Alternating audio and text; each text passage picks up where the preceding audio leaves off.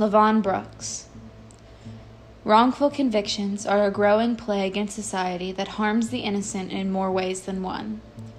In the case of LaVon Brooks, we will see the effect of wrongful convictions not only on the victim, but also the community.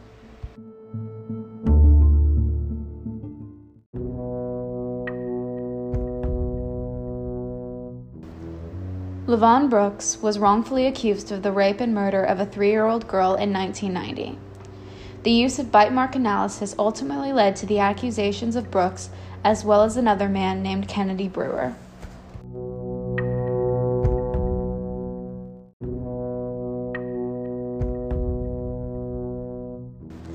LaVon Brooks was a resident of Macon, Mississippi, an infamous town of racial inequality, including racially motivated lynchings. In Macon, he worked in the local club and was expecting his first child at the time of the murder. When he was 31 years old, he was arrested for the rape and murder of 3-year-old Courtney Smith. Courtney Smith was taken from her bed in the middle of the night. After intensive searching, Smith's body was found 2 days later in a pond near her home. She had been raped and murdered. She had human bite marks on her arm.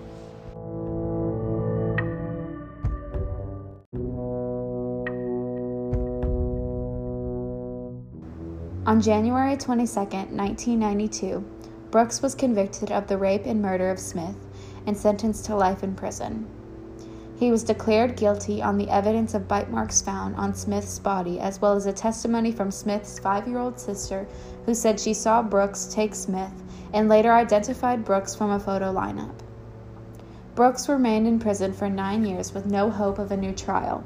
However, in 2007, new evidence from another case had given compelling evidence to Brooks's case.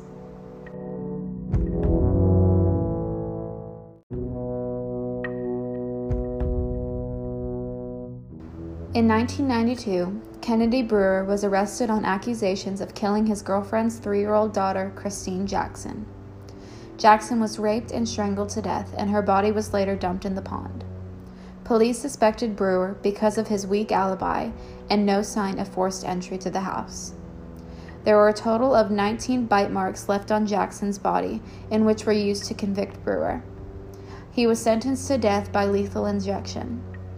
Brewer then enlisted the help of the Mississippi Innocence Project to help clear his name for the wrongful convictions.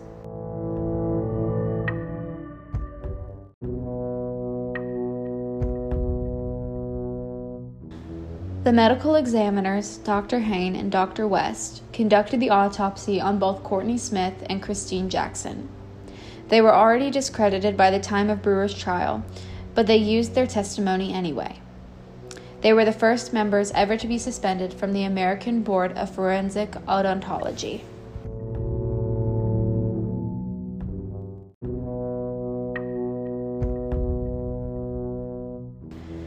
In 2007, the Innocence Project's investigation led them to Justin Albert Johnson.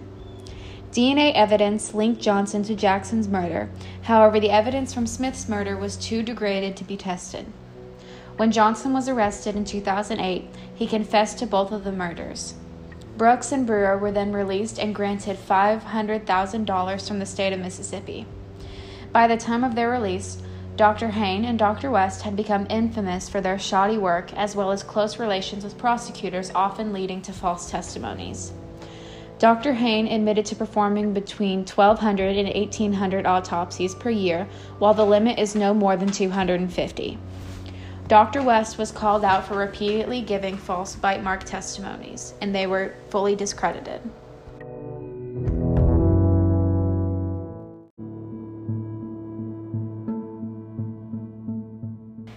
This case shows the controversy and gray area in bite mark analysis. When people think of bite mark analysis, they think of the case of Ted Bundy, in which it was extremely helpful in catching one of the world's worst. However, in this case, it did more harm than help. We must be more careful before we convict innocent men and women and strip them of their freedoms and life.